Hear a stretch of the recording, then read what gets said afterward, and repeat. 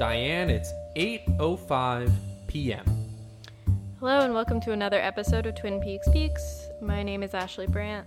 My name is Matthew Tired of Sex Olson. Does that have Specifically sex on Twin Peaks. Alright, in case you were wondering, we are talking about Checkmate, aka episode 20.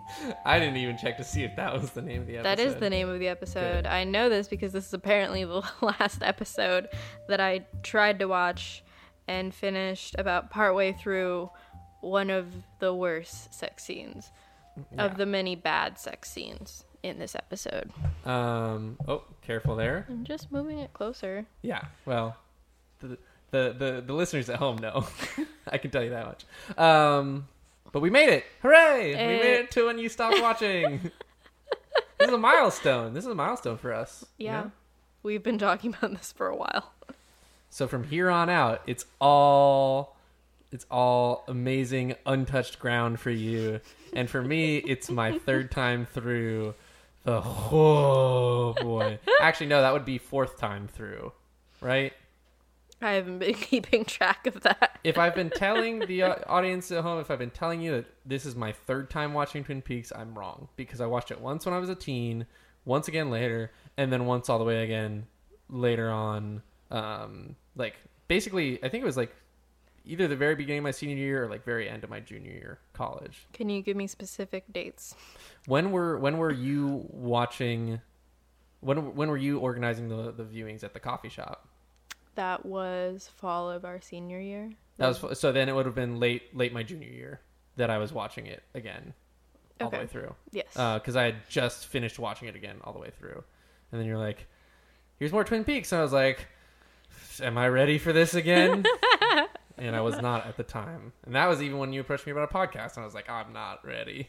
And yet here we are. Well, we finished school, and we just had to have something to fill the void. I guess. Something to replace homework, which is a little bit what watching Twin Peaks feels like at this point. That's pretty accurate. I can really see why I stopped. When we opened on the Windows Movie Maker effects with the stars and the flames and Major Brigg in a throne, I was like, why would I ever stop watching? This episode looks awesome. You changed your tune real quick. Yes, it went very swiftly downhill from there.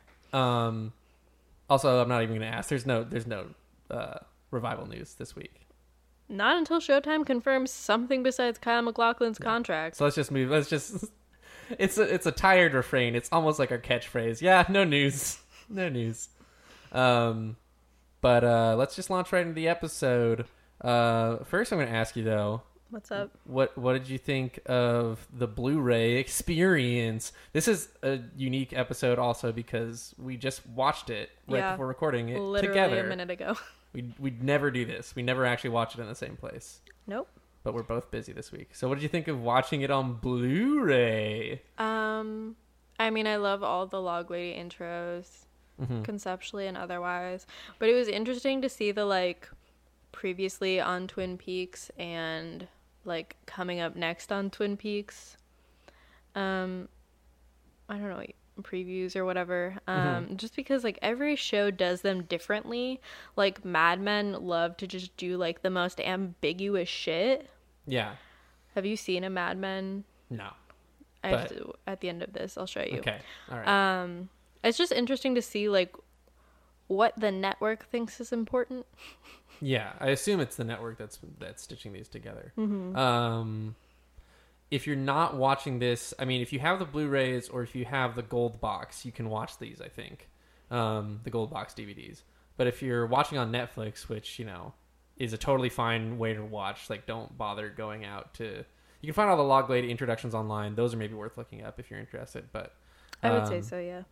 If you're really curious as to what the next times look like, I think it's always 3 or 4 still images each accompanied by like a line stripped of context from the next episode. So it's kind of made to be mysterious. Like, I like that better in terms of like teasing an episode than actually showing like a clip, or like, especially like there are shows that'll do like part of an entire scene. Yeah. And that just like is sort of obnoxious to me. Yeah. But I know what's going to happen next.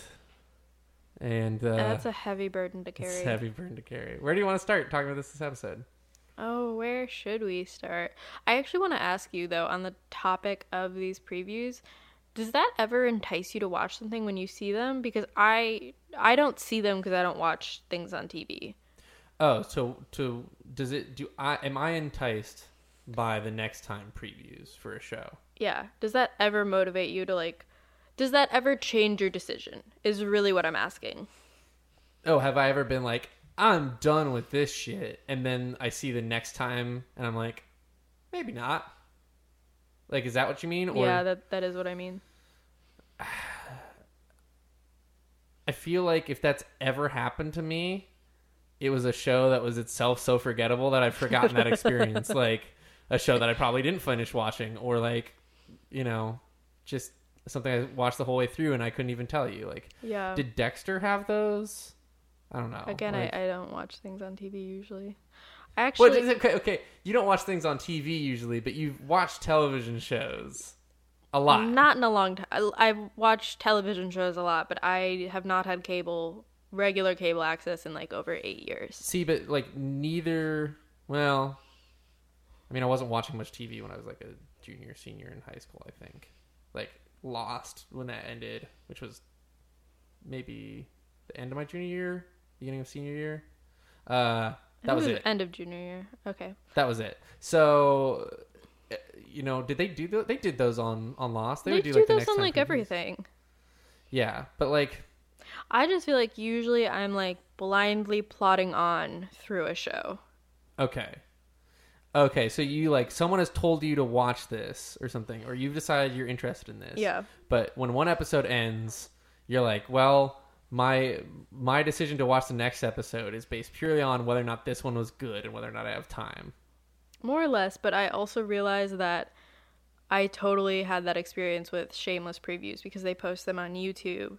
Oh. And I was like, I'm done with this garbage show. And then I watched a preview and I was like, ah, shit. I have to watch the next episode. Yeah, I don't, nothing sticks out in my mind. Like when it was a show that I was really into, like Lost, I was like already in. It didn't matter. See, that's how I usually feel about TV. I'm just wondering, like, are there people out there who like, I guess there have to be. I'm just wondering if these previews really serve a functional purpose. I think they serve a functional purpose for getting people to tune in the next week. Like I think telling people, like, you know, a next time preview is as much a way to get people to engage with the show as it is to get people to engage with the show, as in watch it, and then if they have a Nielsen box, be like, I watched that, and then that's ratings. Like, it's something to stick in your mind that's not just like, remember this show's on? Yeah. It's like, next week this will happen. And if one of those things reminds a person to watch the show and not just like, I don't know, have a play date with their kids that night or something equally wholesome and better than watching TV, then it works in the network's favor. I think I have to imagine it more came out of that, like, let's keep people watching the show, than to actually like kind of tease people along for like the purpose of like generating excited fans or something. Though I do wonder who is actually in charge of putting them together. I mean, we both kind of assume it's the network. Yeah. There seems to be no true artistic cohesion in the arrangement. Sure. Of I do. Oh, what was I going to say? So we just looked at the Usenet together for the first time. We did, and you had a wild time. There are a lot of people who are really interested in what happened in the previews because the previews would get cut off by their local networks. So, you know, the diehard fans on Usenet definitely cared because they just wanted to know what's next and wanted that next episode in their veins directly. Yeah, it's really interesting. I feel like that has totally died away. That, like, be spoiled at all costs. Yeah.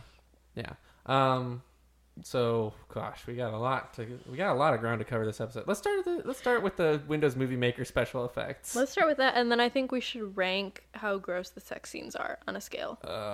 Let's I think we should do that. Okay. Well, anyway, Major Briggs, our favorite, and yours, hopefully, visibly shaken, and in a kind of dreamy sequence that you said while we were watching it, pulled straight out of the X-Files, it seems, sitting in his like ivy-covered stone chair, recounting what happened to him, or rather recounting that he cannot remember, that he is mentally blocked.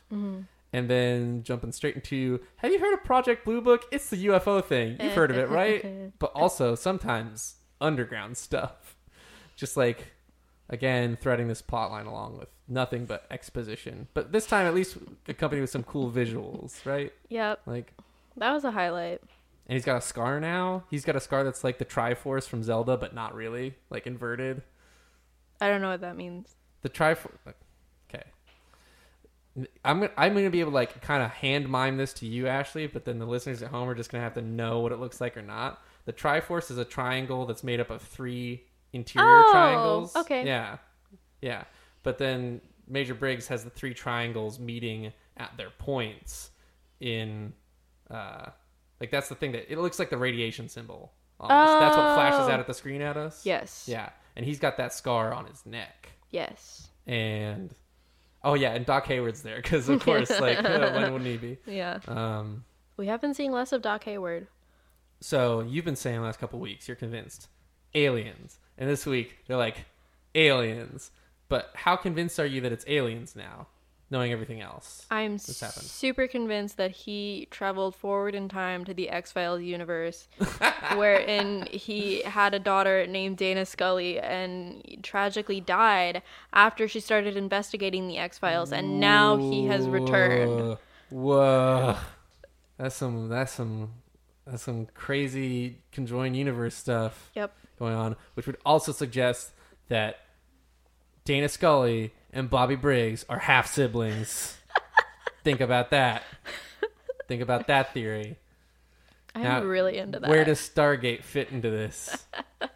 That's your job to fit that in. Well, that would require like a second false death.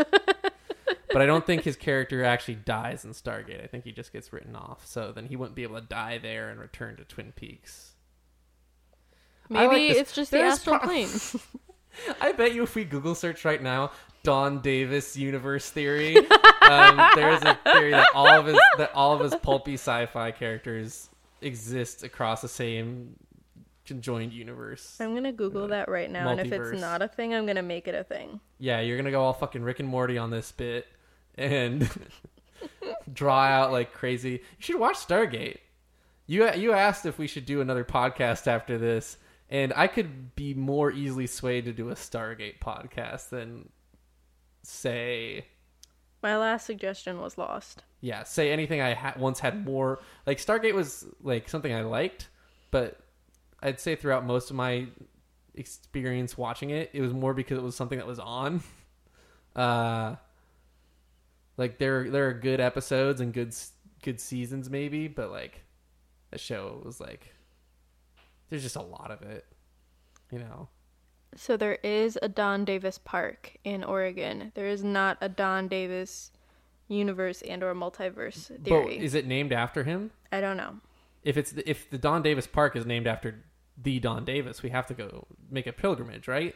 I think we do, depending on where this is relative to where we are. Oregon's not that big of a state. It's like kind of big. Is it bigger than Michigan? No. Well, then there you go. Is it on the coast? Yeah, it is. Oh, yeah, we're taking a coast trip. We're taking a coast trip for Major Briggs. It's pretty close. It's like north of Yachats. Oh, that's like a 2.5 hour drive, maybe. Yeah. Also, then we could go to Yachats, party on the beach. Woo! All right. Go buy some crystals. It's a very small park. I want to put that out there. Oh, well. I hope it's actually named for Don. Okay, we gotta focus. Don Davis Park. We gotta focus. Please donate to the Don Davis Park Field Trip Fund. Yeah. Or actually... Oh, it's in Newport. Donate to Planned Parenthood. I know we said that like a couple months ago, but it slipped my mind to bring that up again last week. But do that. It's the holiday season. Especially because They do have like security guards at the clinics right now, and that's like an extra cost on top of please their normal operating costs. If you're coming to Twin Peaks Peaks for your charitable donation suggestions, our stance has not changed. We still endorse that. I also like super inconvenienced everyone at Planned Parenthood, and they were so nice to me. You blundered in Planned Parenthood? I like came in like 10 minutes before they closed and was like, I took a wrong turn. Can you please refill my birth control prescription? And they were like, yeah, we can do that for you. Nice. Support that.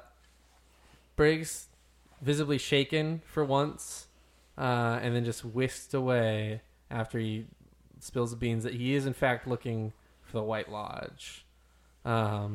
But we know. But I asked you that question because we know Hawks talked about the White Lodge. Yeah. So do you think Hawks talking about some alien shit? Is Hawk talking about alien shit? Yeah.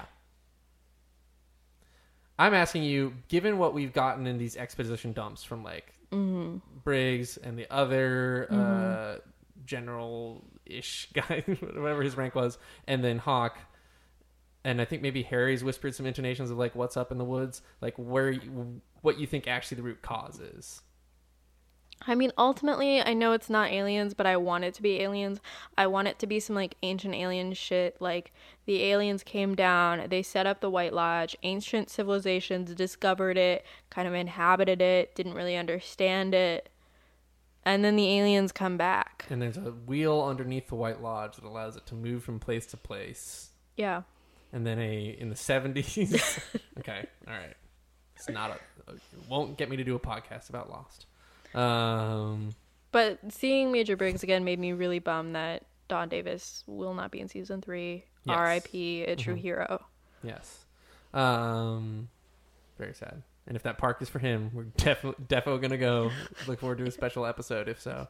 God, recording at the coast would be awful though. Just we need windscreens around the entire mic. Yep. Let's rank these gross ass sex scenes. So let's go. Yeah. Go ahead. Fuck. I hate it. I'm just gonna lay out all the ones we have. Mm-hmm. Okay. So we have Norma and Ed. Yeah. Not that gross. Well, let's not rank yet. Let's just list them out, and then I'm just right. disclaiming that one. Okay. Harry and Josie. Okay. Catherine and Ben. Mm-hmm. Who else is on? Evelyn and James. Yeah. Are we missing anyone? Do we count Nadine and Mike? No, that's just some. That's honorable mention. Weird shit. Yeah, that's just a non-consensual kiss. Still not great, but. So honorable mention. Honorable mention, but not on the list of 4. Who wants to rank first? I think we should go least gross to most gross. Okay, but who's gonna do it first? I will go first and say that Norma and Ed, not that gross. Agreed. Okay. Let's see. Okay. Well, let's do it back and forth. Okay. So we both agree on our least gross, and then I'll try to say what I think is the second least gross. Okay. Fuck, this is hard. It's like immediately the next 3 jump like right up there in the running.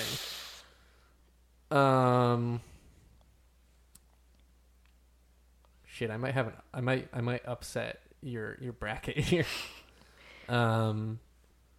I think the next least gross is James and Evelyn. I was gonna say that. Okay. All right.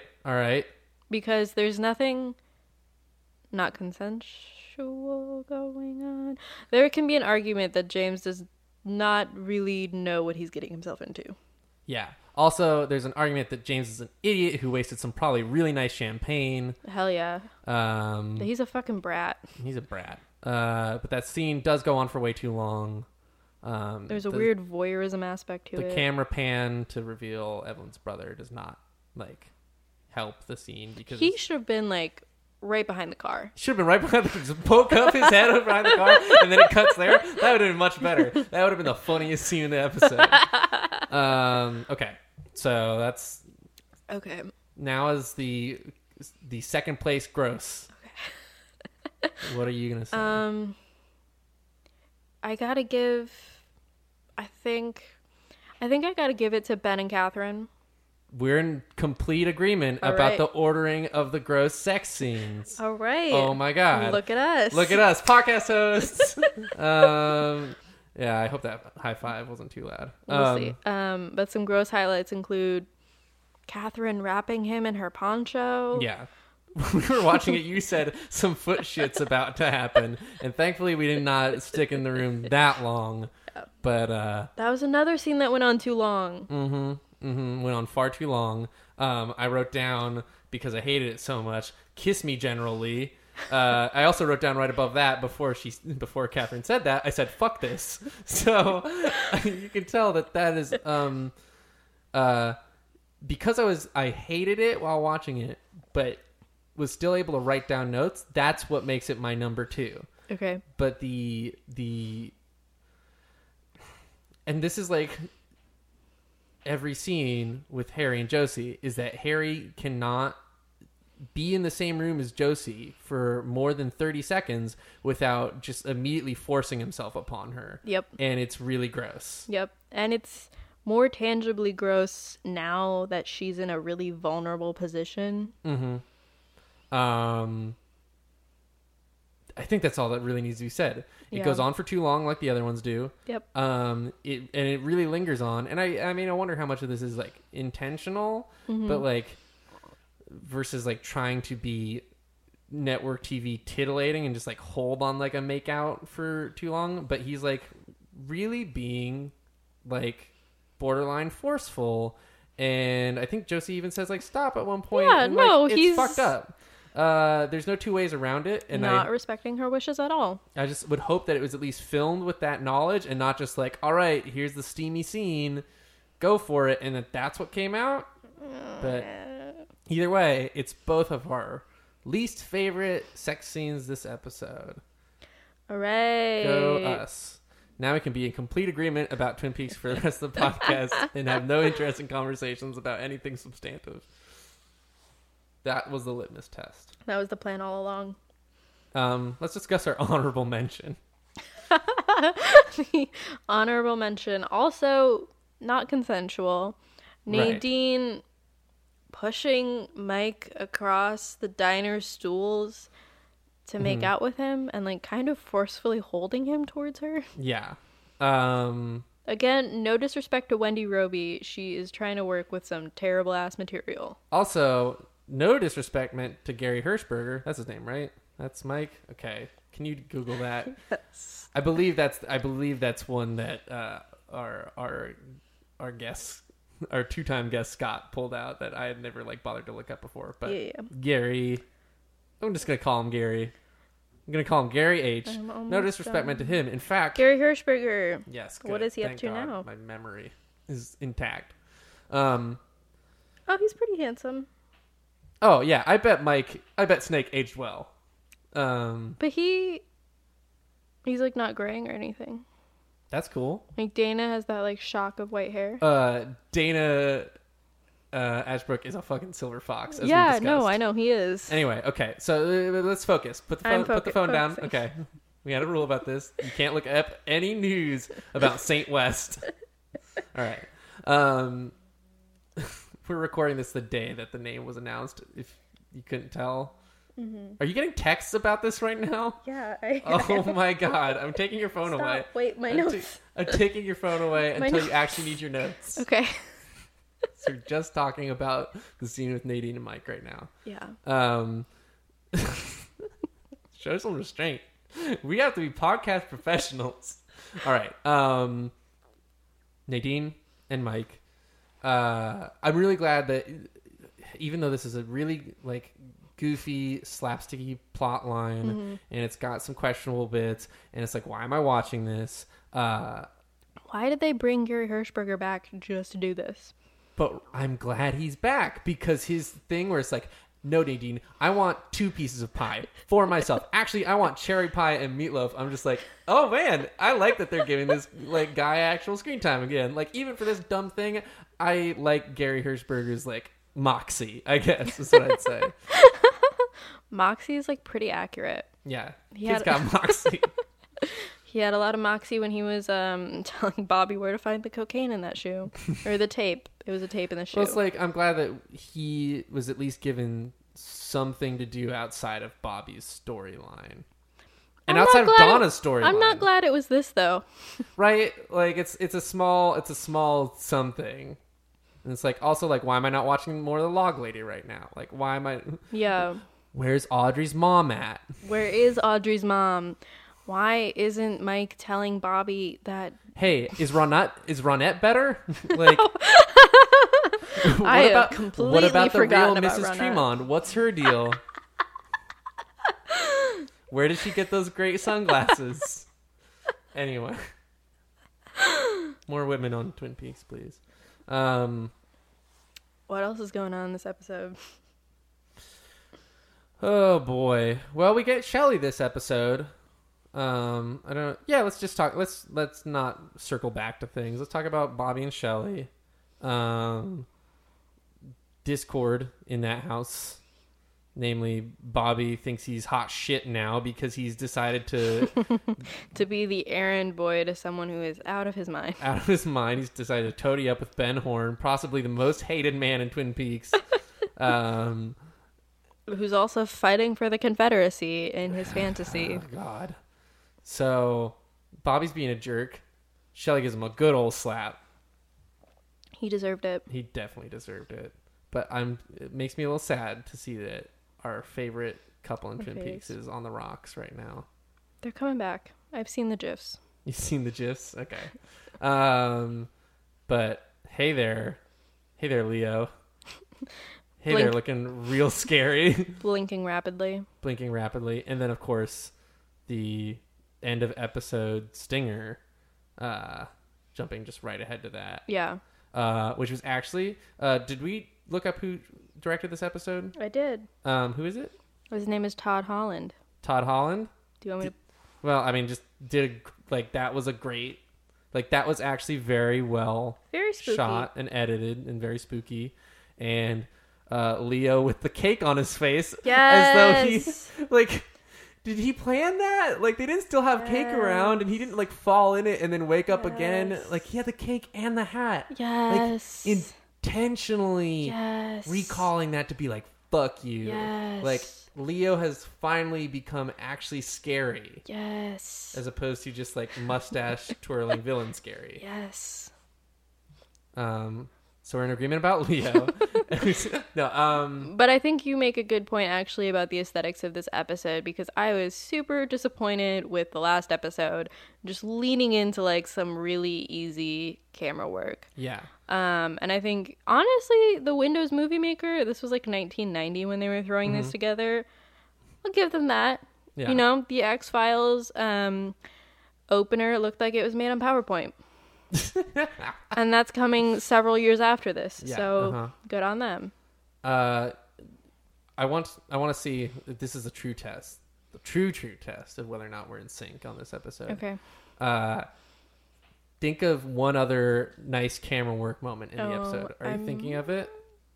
Because I'm thinking of what I think of next, and we'll see if you provide the same wasn't answer. thinking of another thing. Oh, no? I'm going to see if you agree with me, though. Okay. Hank talking to Norma yes. in the double R. Yes. Yes. Yes. Okay. Very spooky, very just invasive, the talking through between the two coffee pots. Just he's watching, he's watching, and he's being a creep. That's a good catch. Yeah. So good. Actually, I think in terms of how this episode was shot, there's also that nice slow pan over the mountains at one point. And the spooky shot of the water.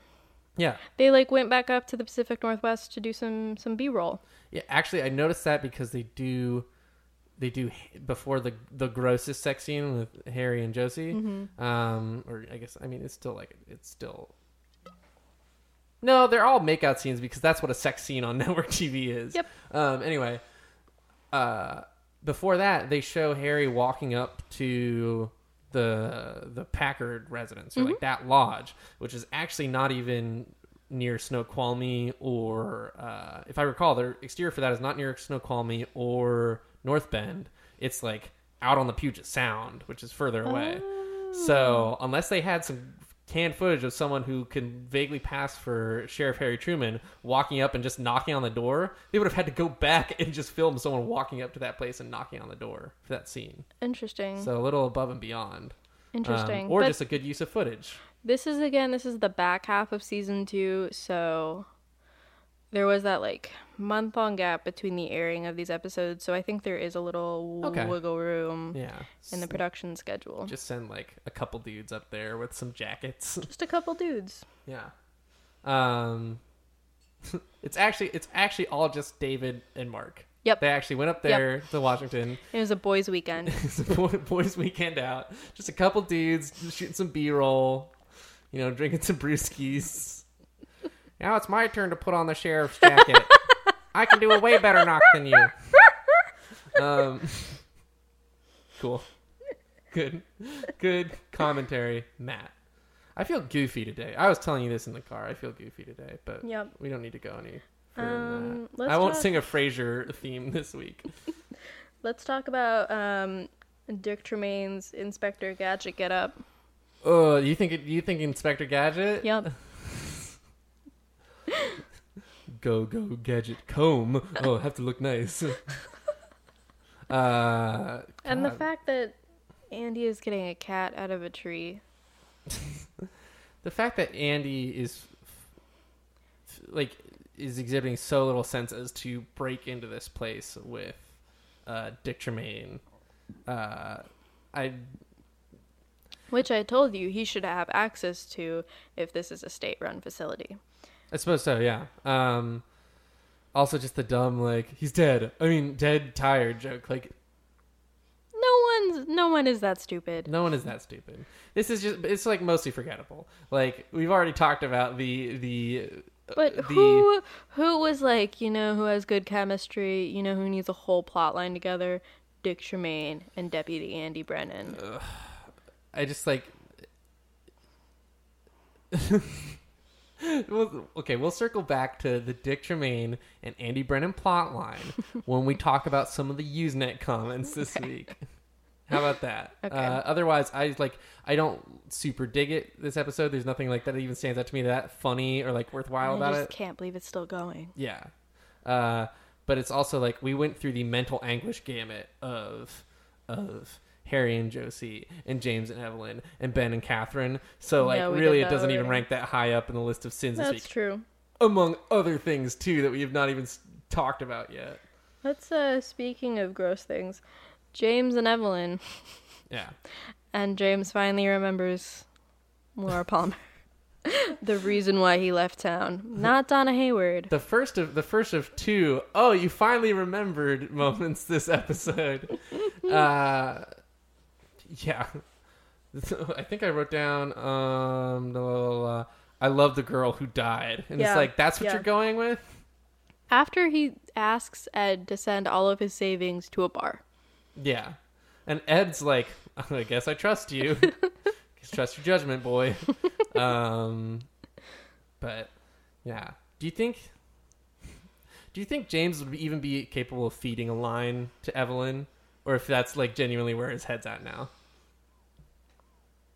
That's probably genuinely where his head's at. Yeah, he's just so dull. He got out on the road. He completely forgot about Donna. He was like, what reason I have to feel bad? My girlfriend is dead. Yeah. The one who's also seeing Bobby Briggs and... Bobby, always forgets he's dating Laura. I forget Bobby was dating Laura all the goddamn time. Yeah. So, I also decided to look up Annette McCarthy, who plays Evelyn, and she's not been in a lot. Kind of her whole career is constrained to late 80s, early 90s. That's a really late 80s look she's pulling. Yeah, it is. In every scene. There's the first scene with them where James says that line, and she's got the giant sunglasses on and the scarf because she's covering up her bruises, and it's supposed to be don't show weakness or whatever moment, but that itself is thwarted by the fact that the makeup shows out beyond the edges of these ridiculously large 80s sunglasses, so it ends up looking goofy, and I have a hard time being sympathetic when it's already like a very hackneyed like abuse plotline that they're not actually like giving space and treatment to, because it's all to set up a reason why James wants to like be with this woman. Yep. So it's already really bad. And then James says, "Why do you let him do this to you?" Yep. Which, do we even need to... Don't ever say that to someone who's like a victim of domestic abuse. That is one of the most insensitive things you could ever say. Yeah. And especially because there's a really startling statistic that I don't have on hand about the number of women who are murdered after leaving an abusive partner. Yeah. So, James, fuck you. James also says right before that, just to dial it back a little, he was like, "Oh, despite all of the something about helping." He was like, "I tried to help, but people died anyway." Something like that. He says something. Yes, he did. He said something to that effect. I'm questioning. Did you really try to help, or did you just decide to live out your Scooby-Doo fantasies with Donna? Exactly. The only time he and Donna could have helped is had they gone over to Maddie's house like they promised, but they flaked to do their weird sex stuff. We don't know if it's weird sex stuff. It's probably very milquetoast sex stuff. It's probably very vanilla missionary sex stuff. Let's not give them points for originality. They don't have the copy of the Kama Sutra in their room. That's for the Black Widow. That's for the Middow Wilford. So James has negative points this episode. Spills champagne. That would already put him like in my shit list. Well, first he's like, "Let's have some champagne as we drive away, before we drive away." Right. Yeah. Man, just fucking up left and right. But I don't know if we have anything else to add. Should we here. Let's just follow the James plotline to its conclusion, because right. it's not really intersecting with anything else at this point. Well, because they're literally in another place. Yeah. They're not at Twin Peaks. Okay. So yeah. I hadn't seen this before. Oh, this is after the cut, right? Yeah. Right. So this is really weird. Yeah. So James is being set up by Evelyn and her brother, who are doing... Actually, is this honorable mention number 2? Is there a kiss? Honorable mention number 2? We left it out. Yeah. Oh, God. Evelyn and her brother, whose name I forget, because I'm amazed I even remember Evelyn's name, given that this plotline has no significance in terms of the actual meta arc of Twin Peaks. He's just a rat-faced. He's just a rat-faced, gross-haired man in a chauffeur's outfit. He looks like Professor Filch. Yeah, a little bit. Well, is he a professor? I don't know. Filch. He looks like Filch. Filch is a caretaker. You're right. Yeah. But yeah, spot on. He should have like a little creepy cat who follows him around Evelyn's mansion. He's like a couple of years away from developing the humpback. Yeah. But they also say he also says, "How is our baby boy doing?" What the fuck? That's the creepiest. Yeah. Well, it's like already the show decided, like, well, why don't we add incest back into the mix again? Like, one instance wasn't enough for this show. But let's also add it to the plot line that I don't think anybody cares about. Unless, as some people do, you think James Hurley is Brando-ish. Sorry, I'm jumping ahead, but I can't let that stand for much longer. A Usenet commenter was like, why is there all this James hate? I think he's kind of Brando-ish. And then in parentheses says, I made up that term. Yeah, we know. We know you did. That wasn't in the dictionary before. So this is about to get weird. This is about to get weird. As if this plotline wasn't already weird. Like, why are we following this person who's not in Twin Peaks? And then, sorry, this is backpedaling a little bit, but their sex in the car reminded me of David Cronenberg's Crash. Have you seen that? I have not. Is that the movie Crash? No. Okay, no. It was made in 1995. It's, I think, an NC-17 film. and it's about all of these people that are like turned on by car crashes. And I think Rosanna Arquette is in it. Don't quote me on that. And basically, there is a woman who like has been in a shit ton of car crashes. She has these giant metal leg braces on, and she has a scar on her leg that functions as a vagina. Thanks, Cronenberg. But it's Hey. Evelyn kind of looks like a character out of that. Is Hey, just a note to all of our listeners out there, anybody who wants to leave a comment on the Facebook page or like, my mom in terms of wanting to text me while listening to this episode. I don't need to know anything about your thoughts on anything that Ashley just said about a David Cronenberg movie that I now do not want to see ever. Cronenberg was made into a noun by one of our favorite shows, Rick and Morty, for just being gross thing, basically. So, it's a weird movie. It is an extremely strange movie. I don't need any Cronenbergs in Twin Peaks. Oh boy. Look, we got that out of the way. Yeah, well, you also just ruined any chance of us like segueing out of the James and Eveline plot line like smoothly. I'm sorry. No, it's okay. You put out there the connections that you have. It's how we reach Don Davis multiverses. Is if we're not open with each other, There was another scene that was really weird. I'm sorry. This is also a scene that's ranking on the gross sex list. That's fine. Okay. So Bobby, I'm literally just talking about like the narrative structure of these scenes and like why they're next to each other in the plot. So Bobby goes to see Ben Horn. Uh-huh. And then they talk about the Civil War and whatever. And you really get into this whole like, Ben's a Confederate thing. And as you pointed out, there are like Confederate flags around and like that's not a good look. Ben's whole obsession with this, which seems very clearly linked to his like recent downfall, is that he's trying to play out Gettysburg where the South wins, which just why did he have all that stuff? pick Has something he else? always been into the Confederacy? Is this something that manifested right now? Does it really matter? How hackneyed is this plotline? Very. It's like in the Flintstones when Fred will get hit on the head with a bowling ball and imagine he's a different person. Yes. We have no reason to like expect, other than Confederates are bad and so is Ben, any connection between him and the Confederacy, any like interest there. It's just out of nowhere now. There is gotta be something more relevant. It's out of nowhere there now, and it's what the set dressing department has clearly been tasked to work the hardest on. Yes. He could have done like the Vietnam War. We're not at Desert Storm yet. I don't know, actually. Is the West Wing on?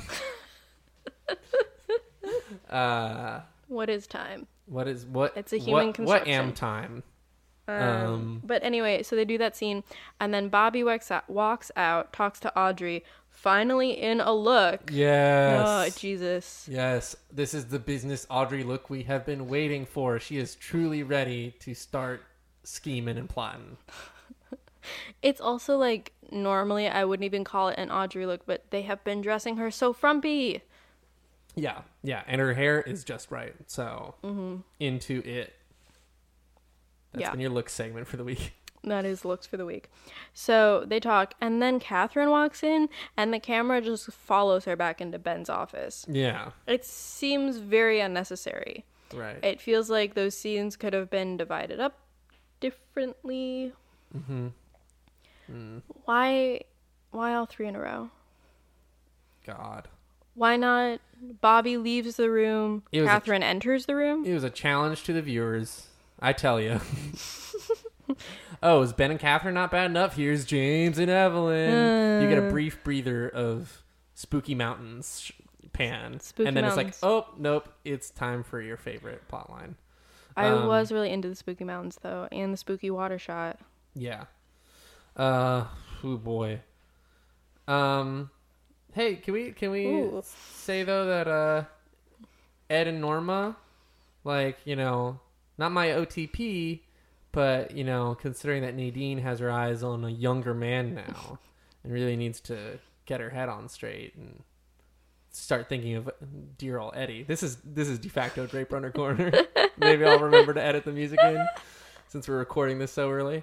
But since Nadine doesn't have her heart in the right place right now and is forcing herself upon young boys in public. I also like great work by those extras in that scene, by the way, to go back to that. The two guys in the booth right behind them who just like look and are like, huh? They don't really steal the scene, but they're there and they look confused. They do their job. But yeah, Ed and Norma reconnect in a somewhat, maybe touching moment, maybe if you care about them, but it's just. But guess who teleports right into the living room after Norma leaves?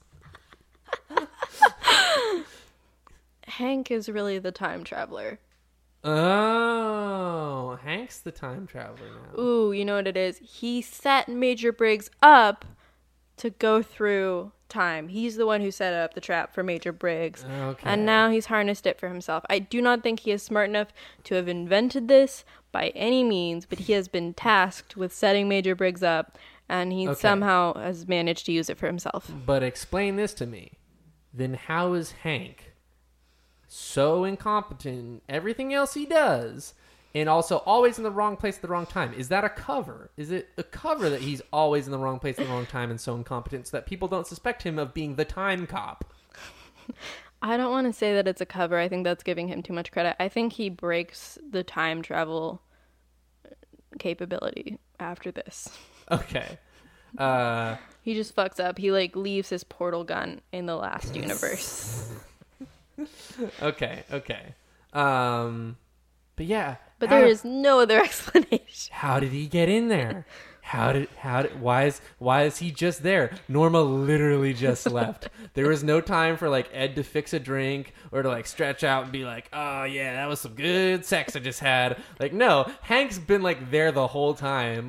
Hank literally looked at Norma leave, turned back, and Hank was where Norma had just been. You put two Hanks in that scene. Ed looked at Norma. Whatever.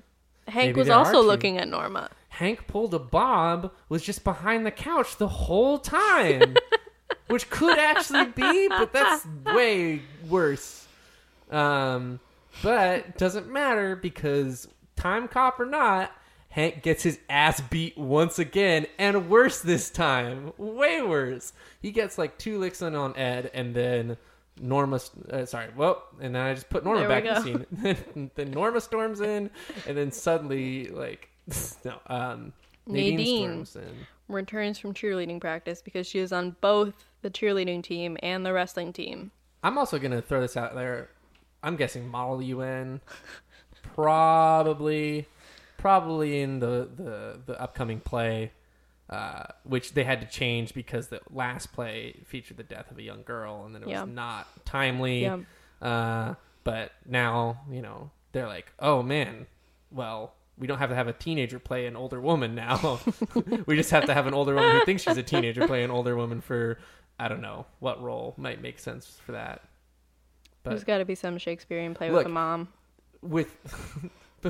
To postpone my discussion of how great watching Nadine beat Hank up is, you have to know that if the wrestling coach is taking advantage of Nadine's age and super strength, that every other fucking educator in Twin Peaks High School has to be doing the same shit. Because we know that Nadine has nigh boundless energy now. Yeah. So she can do that Hermione Granger time turner type shit. Right. No time travel necessary for Nadine. She can just squeeze those hours out of the day and not sleep, probably. So she's probably on all the extracurriculars right now. Shot put. Yeah. The cheerleader leading squad leader also happens to be on the shot put coach, and so it's yeah, you can throw people and these heavy balls. Great. She's probably a janitor on the night shift. When I was in elementary school, this is a real story. When I was in elementary school, the janitor, or custodian, I think his closet office said janitor, but should have said custodian. Anyway, this custodian was a very nice dude, but he would offer to 4 or 5 kids, if they wanted to stay for the first like 15 minutes of lunch period, we would all grab like the big push mops, the dry push mops, and we would then just like brush up all the crap that the other kids had left on the floor during lunch, at least into like little piles, and then he would like give us Jolly Ranchers.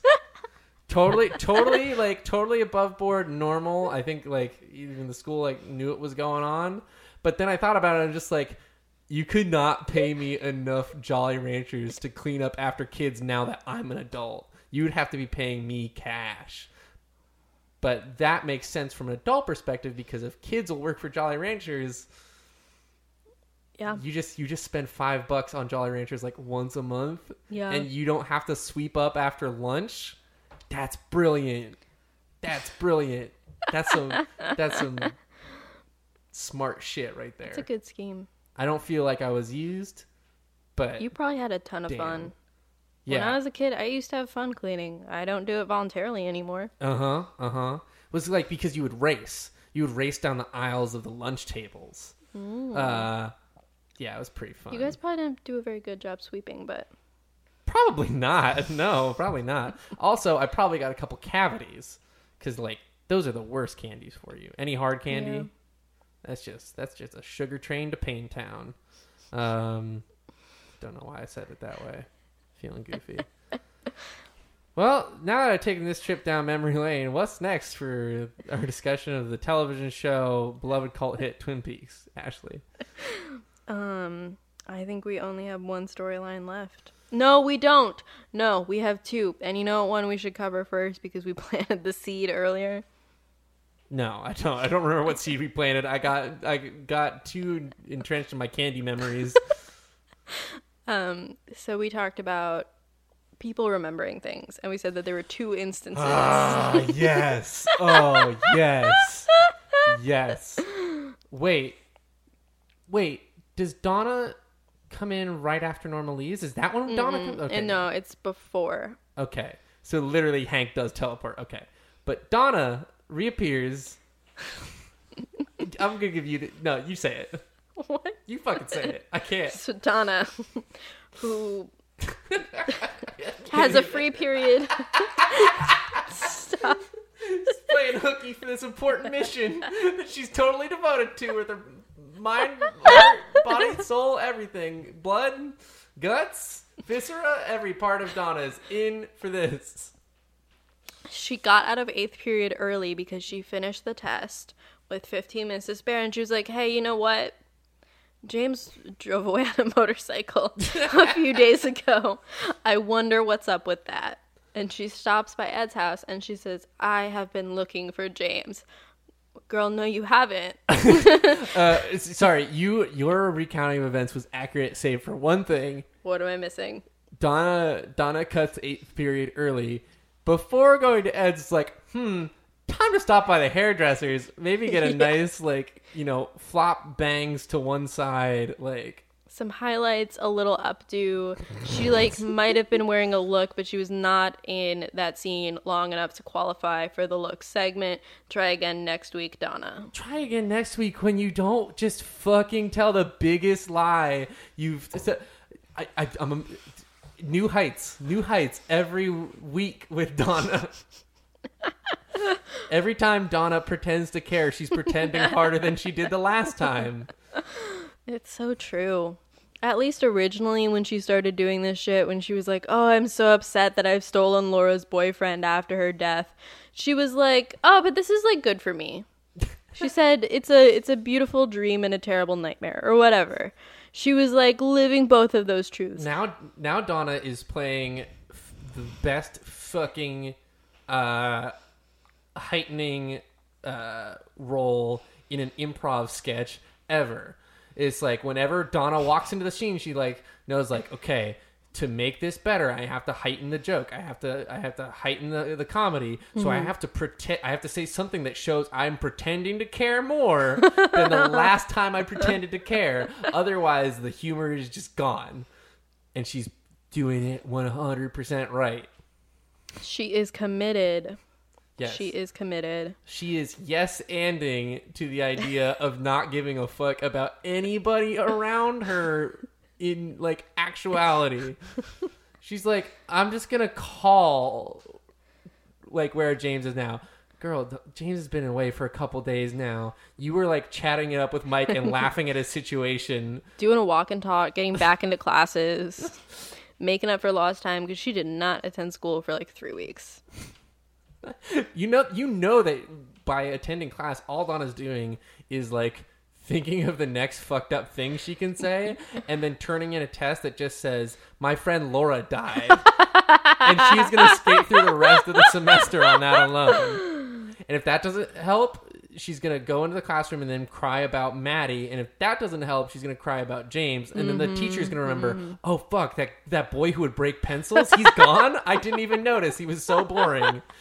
Donna has she has the rest of high school planned out. She's not going to do a single fucking thing except ruin people's lives. She's reached her peak. What more can we say?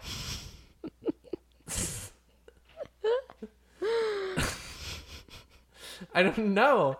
I don't know what more we can say. Every time we talk about Donna, every time I start running my mouth about Donna, I think this is it. This is the last time I get fired up about this. You know what I actually want to say, though? Donna may have been more interesting than some of the other plot lines we have now. Yeah, we can read so much into what Donna does and says. But, like, Evelyn scheming on James, I don't care. Dick Tremaine and Andy are incompetent together, which is much less entertaining than Andy being incompetent on his own. Like, or with the department. Yeah. With his colleagues. Nadine's super strength. Yeah. Yeah. Josie's indentured servitude. Where's Pete? We're not caring about Josie's indentured servitude. Yeah, I'll tell you that. Any internal Pete struggle. No, he's just got his feet kicked up. Damn it, Pete. I expected better of you. He's not going to ask Josie for anything, but if Catherine tells Josie to bring him some beer, Pete's not going to say no. That's where he's at with this. I'm upset. He is standing by in the face of oppression. Damn it, Pete. All right. So let's talk about Cooper and Denise in the department. Now, where to begin? At the beginning? Let's talk about Sweaty Ernie. Isn't that funny? He's a sweaty, scummy man. He just sweats a lot. He's a coward. So fucking boring. In case you guys were wondering, he says he suffers from hyperhidrosis. If it wasn't for the fact that Hank needed to get his ass clocked by Nadine in this episode, there's no reason really for, like, if we don't put that much stock in Norma's mom being mean, and for some reason, anything added to that plot line by Norma's mom having a new husband, then there's no point to why Ernie is around. Ernie serves a role that Hank could have served because Hank's already incompetent, already not, like, the bravest, so it could have been cajoled into, like, doing this whole thing. Yep. Let's remember, he killed a vagrant rather than just cover his tracks for a premeditated murder. That was his brilliant plan. I don't think this guy graduated from Time Cop Academy. There's got to be a different explanation. But anyway, Ernie certainly didn't. And so they set up the deal, and then fucking slight number one, Denise walks into the room in a suit and says, "Call me Dennis." Because that's where this is going. Dennis is going to take the deal or be standing for the deal. That's why. Why? Do you want to know why? Should I continue summarizing? Because, of course, as they so brilliantly set up, Sweaty Ernie sweats so much that he shorts the wire and his shirt starts smoking. Which is like, I really wonder if that's physically possible with 1990s wire tech. Nope. Like, no. I think the suction cup would sooner just like, wait, why did I say suction cup? What's going on? How is he sweating so much that it's literally shorted out something? Like, is there a loose wire to begin with? Yeah, is there just like an exposed wire like hovering right over Ernie's nipple? It's like, and if you fuck this up, at least you're gonna get a little shock.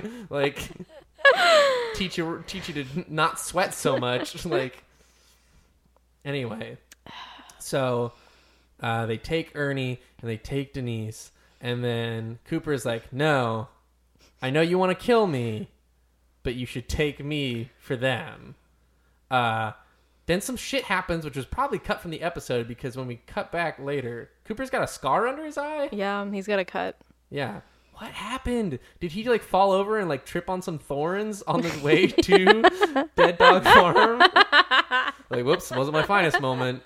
Not most dignified as I walk into probably death. So this is all new to you. Yeah. You stopped watching at the first of 2 back-to-back gross sex scenes. Yeah. Tell me what you think of the ultimate reason why Denise is in Twin Peaks. Does it make you as upset as I kind of like intonated it would? Yeah, this is bad. This is bad. This was just such a like shocking gotcha moment that just had no real point. Like, why couldn't Denise have done the bi as a woman? Mm-hmm. There are plenty of women who like to do drugs. They decide to milk the gender fluidity twice by having, nope, first I'm in a suit and I'm going to present male, and then gotcha, you wouldn't expect that a woman coming up here would possibly thwart your plans. And maybe you're right, because what we've been like, the way we've been like constructing this the whole time is questioning whether or not this person who's decided to identify herself by, who does identify as a woman, who does identify as a woman, the entire like situation surrounding it is all built around the question of that identity. Yeah, and the validity of that identity. I mean, on the one hand, like, I think that like a trans woman should be able to like put on drag and not have her gender identity questioned. Yeah. Drag is like very separate from like real, I don't want to say real gender identity, and drag can be like very close to like your gender identity, but drag is a heightened version of the everyday gender performance. Yeah. That's why it's sort of like fun and playful, and I don't think that we should exclude trans people from that kind of play and thereby put their trans identity into question by any means. Right. But that's absolutely what the show narratively is trying to point the viewers towards. Yes.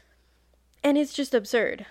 Like I think they could have a really interesting discussion about like the fluidity of identity. Like, it would be so much different if one day, like the episode after Denise is introduced, Denise returns and she's wearing a suit. And it's like, why? And it's like, well, because today I feel like that. That's a nuanced take. But no, the reason why Denise puts on a suit is to like use that identity not as like an actual like embodied lived character trait or like something, you know, about this character. No, it's to be a like plot hook, like something to advance the plot, something to make action happen. And you know, that's just it's either qualifies as in my book as, or just like is right on the line of just like objectification. No, like, yeah, it is objectification. You're just moving these chess pieces around in your storyline basically, and you decide that, you know, it's fucked. It's bad. It's real bad. It is really bad. And then also, when she comes back in the waitress uniform, it's like not good either. It's not good that way. And like also just like a terrible plan. Yeah. Like just not a good plan. There's like, just a lot of we'll slip Cooper a gun and that'll fix everything. On Denise's thigh holster. Why can't Denise just pull the gun? She's a DEA agent. She's had shooting training. Look, I'm miming it, but you'll have to imagine at home. You're walking up to Dead Dog Farm. You've got a pie in your two hands. Oh, what's that? underneath the pie, you've got a gun. Blammo, blammo. Like, you haven't even thrown the pie away. Yeah. You can probably do that if you're Denise, like a star DEA agent. Exactly. But instead... Also, why has it been so long, and why haven't you just had Hawk sneak around and fucking knife those dudes in the back? He's clearly proved more than capable, and they Jacques spent so much time taunting Cooper. True. This is an important point. Taunting Cooper, suggesting that Cooper brought all this evil and bad vibes with him to Twin Peaks. Right, Cooper... and you talked over a lot of that monologue. Sorry, I did. Because I forgot that it was actually like... It's a bit of a character moment for Cooper because we know he has a troubled past. Yeah, I mean, I like knew where it was going. After his exposition dump. Yeah. But Jacques Renault should have gotten a knife in the back at that point. Yeah. Also the Mountie that who did nothing. That would have been such a great moment. Like... Yeah. It's just... The idea presented seems to be Denise has to present as male in order to be capable of doing this drug buy. Mm-hmm. And then when she's presenting as female again, she has to give Cooper the gun. She can't use it herself. It has to be on her leg. They have to make a joke about her legs. It's super hackneyed. And I feel like initially I was less upset with David Duchovny's performance than where it's at now, where I feel like more and more I'm feeling like he is playing the lines for laughs. Yeah. Well, definitely in this episode. Yeah. Definitely in this episode, it's because this really is palpable. This is the turn. This is what this was building towards, and like I suggested, it's nothing good. It's nothing good. It's not a savvy or sensitive portrayal on like really any wavelength when you get down to the actual brass tacks of what the entire Denise plot line is. Yep. And how it's used to wrap up the Jacques Renault plot line. Because now Jacques dead. Yep.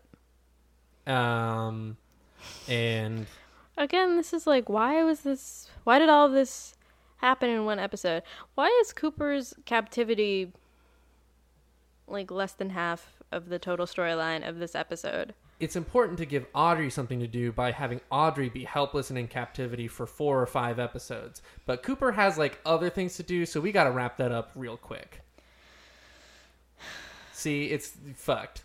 It's thoroughly fucked. What should have happened, the whole back end should be about Cooper's suspension from the FBI. You can make this whole captivity thing half of that plot line. But then where are you going to fit in the aliens? Where are you going to fit in the brother-sister? Audrey's going to fucking take care of the aliens. Where are you going to fucking fit in the brother-sister incest setup? Where are you going to fit in Donna saying, hey, I'm still fucking around over here, still like ruining people's lives? Where are you going to fit in all the other... Where are you going to fit in the Milfords? Super important. What about the return of Ben and Catherine fucking? What about all these other important things, Ashley? Okay, replace the Milfords with the Tremans, first of all. Yeah, sure. Second, write Audrey into the DEA plotline. Cooper's captured. Denise is trying her best to get Cooper out of this situation. She needs another set of hands. She brings Audrey in. Yeah. Get Bobby Briggs out of Ben's plotline. I don't care if he's at home with Shelley. I don't care if he's doing something else. Hopefully he's at least being nice to Shelley. Yeah. What was didn't we say that Bobby and Shelley should have started a business? Yeah. What business? Party store? No, that's Leo. The party store. That's Leo after he's come out of his coma. Which, actually, we have evidence for that maybe being in the cards this episode, given that he went out and found that party hat. Maybe that's... Okay, time to scare or maybe murder my wife, and then leave town. And with just this... I started my murderous party business with but one party hat upon my head. And then it was like gift of the Magi. I traded that party hat for two streamers. And then I traded those 2 streamers for a gift bag. And up and on from there until... And the name I chose for myself in my party star identity, John Wayne Gacy. Maybe not a great call. Maybe not my smartest call, he says as he's in the electric chair. But damn it, I'm Leo Johnson, and I made my party store dream happen. What What was the business we wanted Bobby and Shelley? I don't remember. I just remember the party store. I feel like maybe they didn't have a business then. Maybe not. I would have remembered that. No, we wanted them to... Oh, yeah. We wanted them to eventually be in charge of the Double R. Yeah. That's what it was. Yeah. I Season could see 3, it. fingers crossed. Yeah. Gosh. Anyway. Let's... Oh, yeah. So it's just the ending. Because now we wrapped up what was a super important plot line. Yep. Definitely wanted to know what happened to the last of the 3 Renault brothers. Yeah. But, Wyndham Earl... Ooh. That's right. That's not the stinger isn't Leo, even though that would have been a better stinger. Can I do a sidebar with Leo for a second? I feel like I just said that really unintelligibly. Yeah, do a sidebar with Leo. Is this about the party store? No. Actually, no. I just it was on This American Life, but they did a really interesting interview with someone who had locked in syndrome, but came out of a vegetative state into what is essentially locked in syndrome, and there was a period of 6 years where his family just didn't know that he was conscious, and he had no way to communicate it, which sounds terrifying and terrible. Did that ever involve them putting a party hat on his head and letting No. Kareen face first into a cake? No, but he did. His mom said, his family said some stuff to him. That Was basic. I mean, the gist was basically are you really living?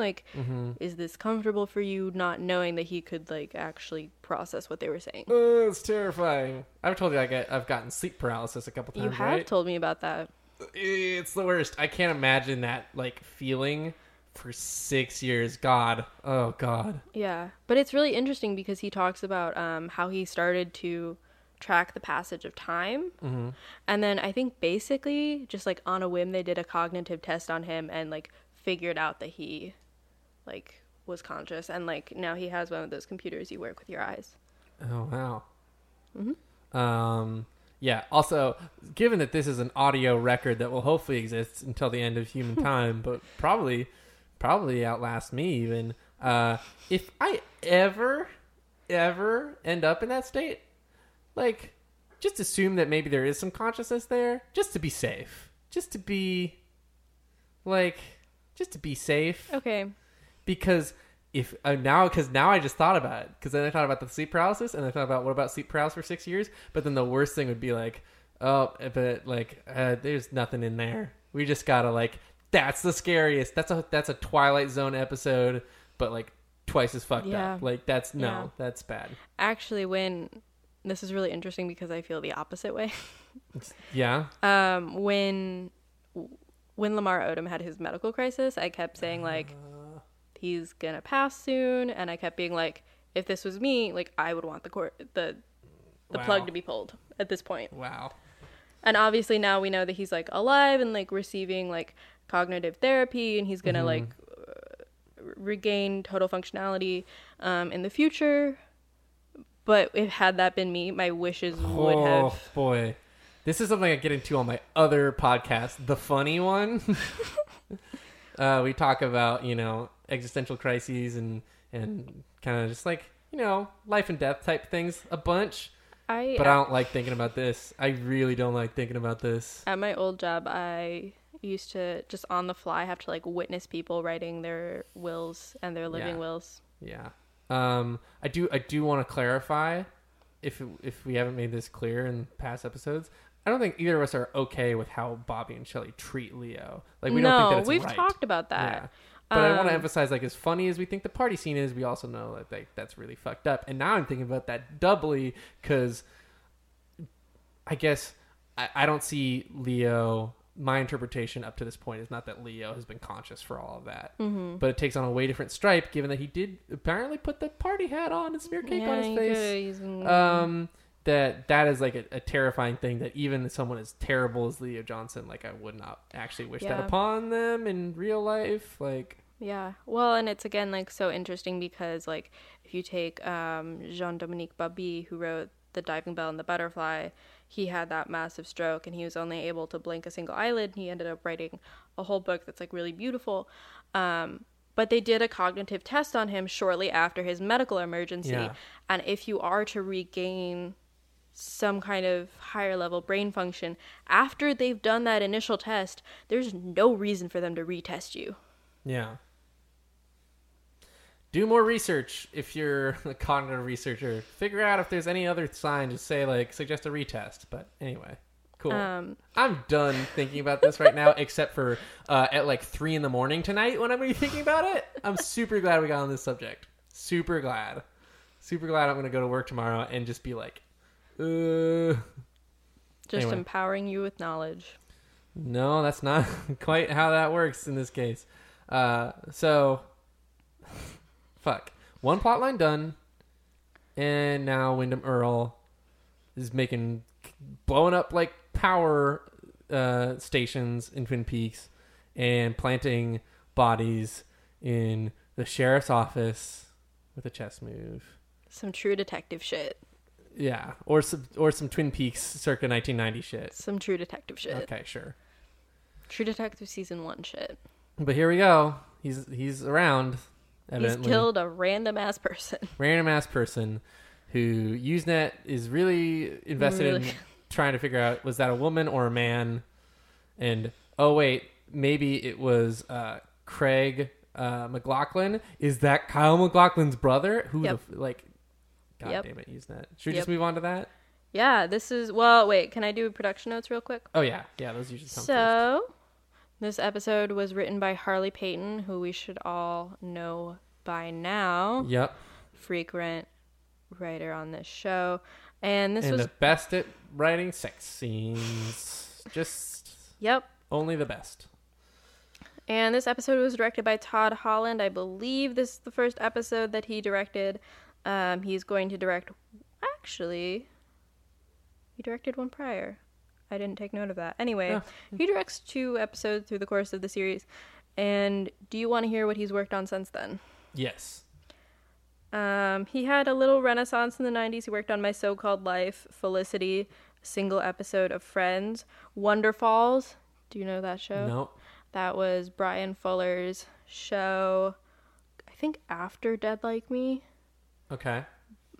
Do you watch Hannibal? Did you watch Hannibal? No. But he went on to do Hannibal after that. He did go on to do Hannibal. And there's some actors who appear on Hannibal are on Wonderfalls. And this is like the only non-gory, grotesque, morbid, death-obsessed show that he's done. Huh. He directed, not Brian Fuller, Todd Holland, directed 26 episodes of Malcolm in the Middle. Hell yes. Yes. A fucking classic, if you ask me. Then he takes a little break. He directs some episodes of Sons of Tucson, which I've never seen or heard of. 2 episodes of 30 Rock. 1 episode of Shameless, my garbage show of choice. He directs 7 episodes of Go On. And then he directs on The Michael J. Fox Show, About a Boy, Selfie, Unbreakable Kimmy Schmidt, and something called Stitchers. Wow. So he really goes on to do a lot of comedy. Yeah. Interesting. Right? Considering how this episode, what do we have? We have Nadine doing her stuff, and then Dick and Andy. Those are like the funny moments, right? Actually, you know what? It's really his subtle hand in directing Laura Flynn Boyle to say that she was looking for James that proves his muster as a comedy director. Hilarious. He also directed an episode of Tales from the Crypt, basically right after he did Twin Peaks. Cool. So he's in a spooky vibe then. Yeah. It's really... I can't wait until I've had a career long enough as when you can track, this is Matt's spooky phase. It's really interesting because I know this screenwriter who primarily writes horror films. That's his thing. But then he gets commissioned to do rewrites on most of the Nickelodeon movies. Whoa. Did he do rewrites on Snow Day? I don't think he did that one. Well then, fuck him. Sorry. Doesn't matter. But it's really interesting. What about that one where it was based off the This American Life story and they're trapped in the airport? Never mind. There's a Nickelodeon movie that's based off a story that aired on This American Life, if you can believe that. What? Yeah, it's crazy. And I think it's Ira not- Glass is like a co-producer of it. And it's I wish not- I remember. Unaccompanied Minors. That's what it is. Oh. That's what it is. It's about these kids who like were in an airport because like their flight got snowed in or I whatever. think that predates him. That's his writing okay. career. Anyway, I think Ira Glass like has like a producer credit on a Nickelodeon movie. It's super weird. Really weird. Fact check me. Go to Wikipedia. Or do what we're gonna do. Go to Usenet. Hey, this was your first week actually looking at Usenet, Yeah. and you had it seemed like a roaring good time. Oh boy, I didn't know what I was missing.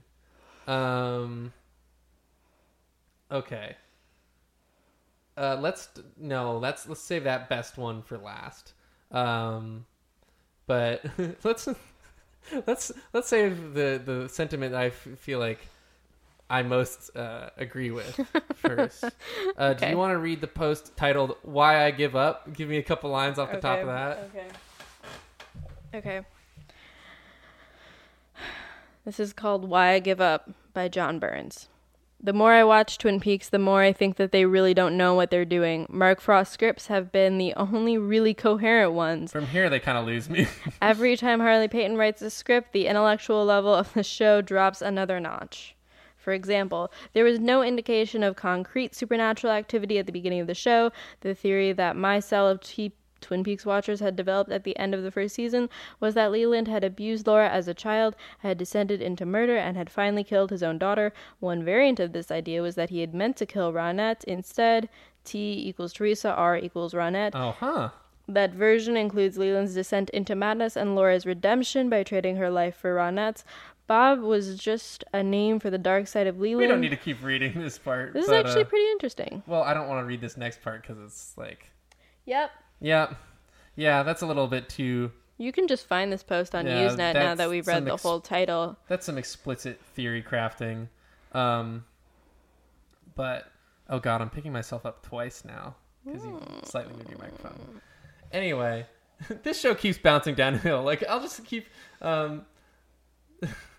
let's... Well, this post ends with, and so another attempt at quality television collapses.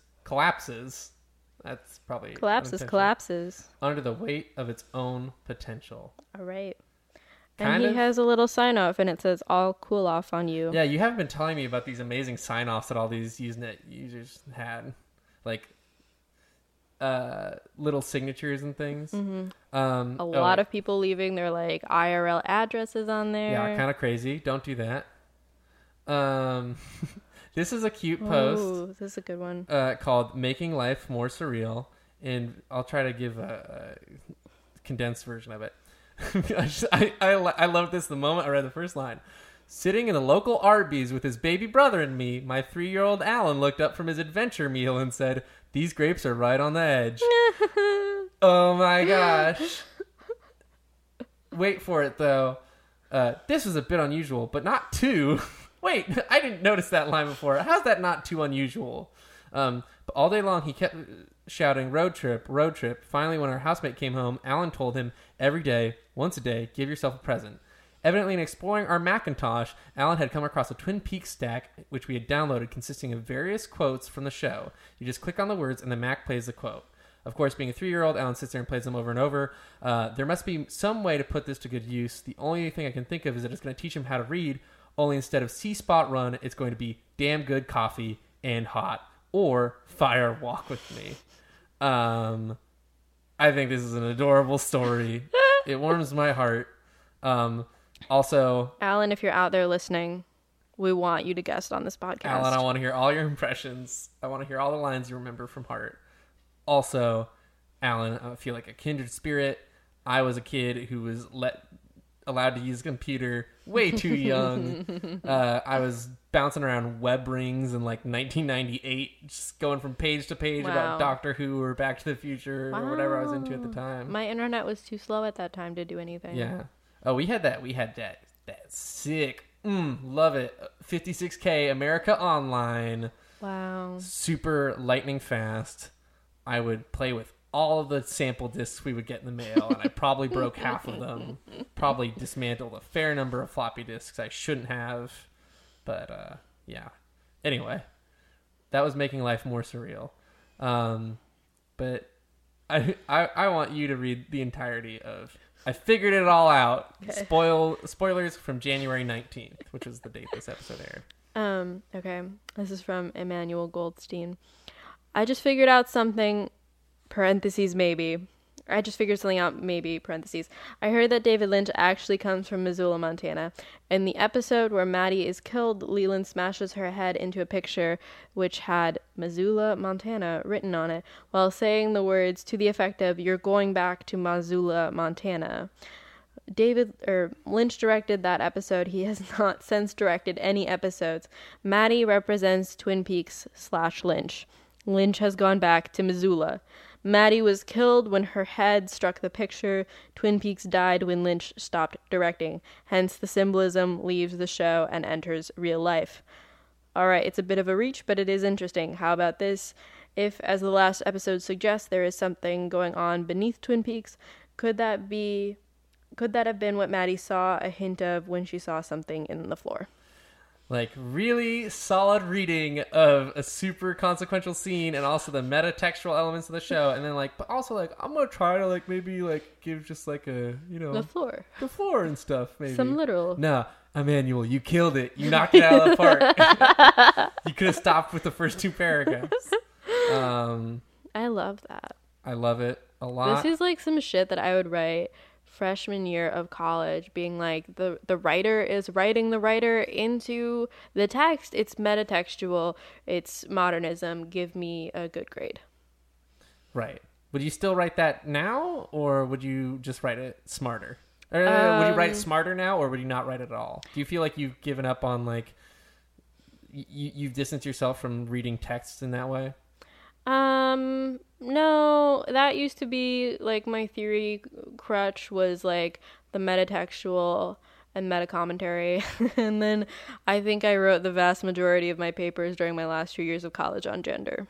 Ah, okay. So. Yeah. And as we've gone into, there's plenty of gender things to mine in Twin Peaks. You don't need to bring David into every conversation. Also, later on this thread, somebody else theorizes that the 3 triangles on Major Briggs' neck is connected, which we know are somehow connected to the darkness in the woods, is actually referencing the Hanford Nuclear Facility, which is a facility in Washington that, like, had, I guess, like a meltdown or a failure, so that area is super irradiated, and they have to... I heard about this. It's like a super bad, like, they gotta have to, like, you know, all the environmental agencies that would be concerned with it, like, on it 24/7, and they have to, like, burp these vats of radioactive material because if they were to let the gases build up in there, it could trigger an explosion, which itself could then, like, trigger, like, a reaction and all sorts of bad stuff. Right. So yeah. Have you seen that John Oliver special on how our nuclear facilities are still using floppy disks? Nope. But also, like, I'm not that afraid. Do you realize why I'm not that afraid of that? Where are you going with this? Think about your phone. Think about how amazing your iPhone is, right? Yes. Think about all the times your iPhone utterly shits the bed because it has to do a million things all at once. And some bro who went to Stanford and got, like, all C minuses, right, then made his own startup with daddy's money and then wrote that app that you depend on to get places, right, or to do things, right, and then it fucks up at the worst possible time. Now imagine a world where that dude instead was like, you know what's more lucrative? Rewriting the infrastructure that runs nuclear power plants. That has failure rate otherwise, like, has failed less than other things. Old technology does not equal, like, the worst. Okay. Like, there are other things.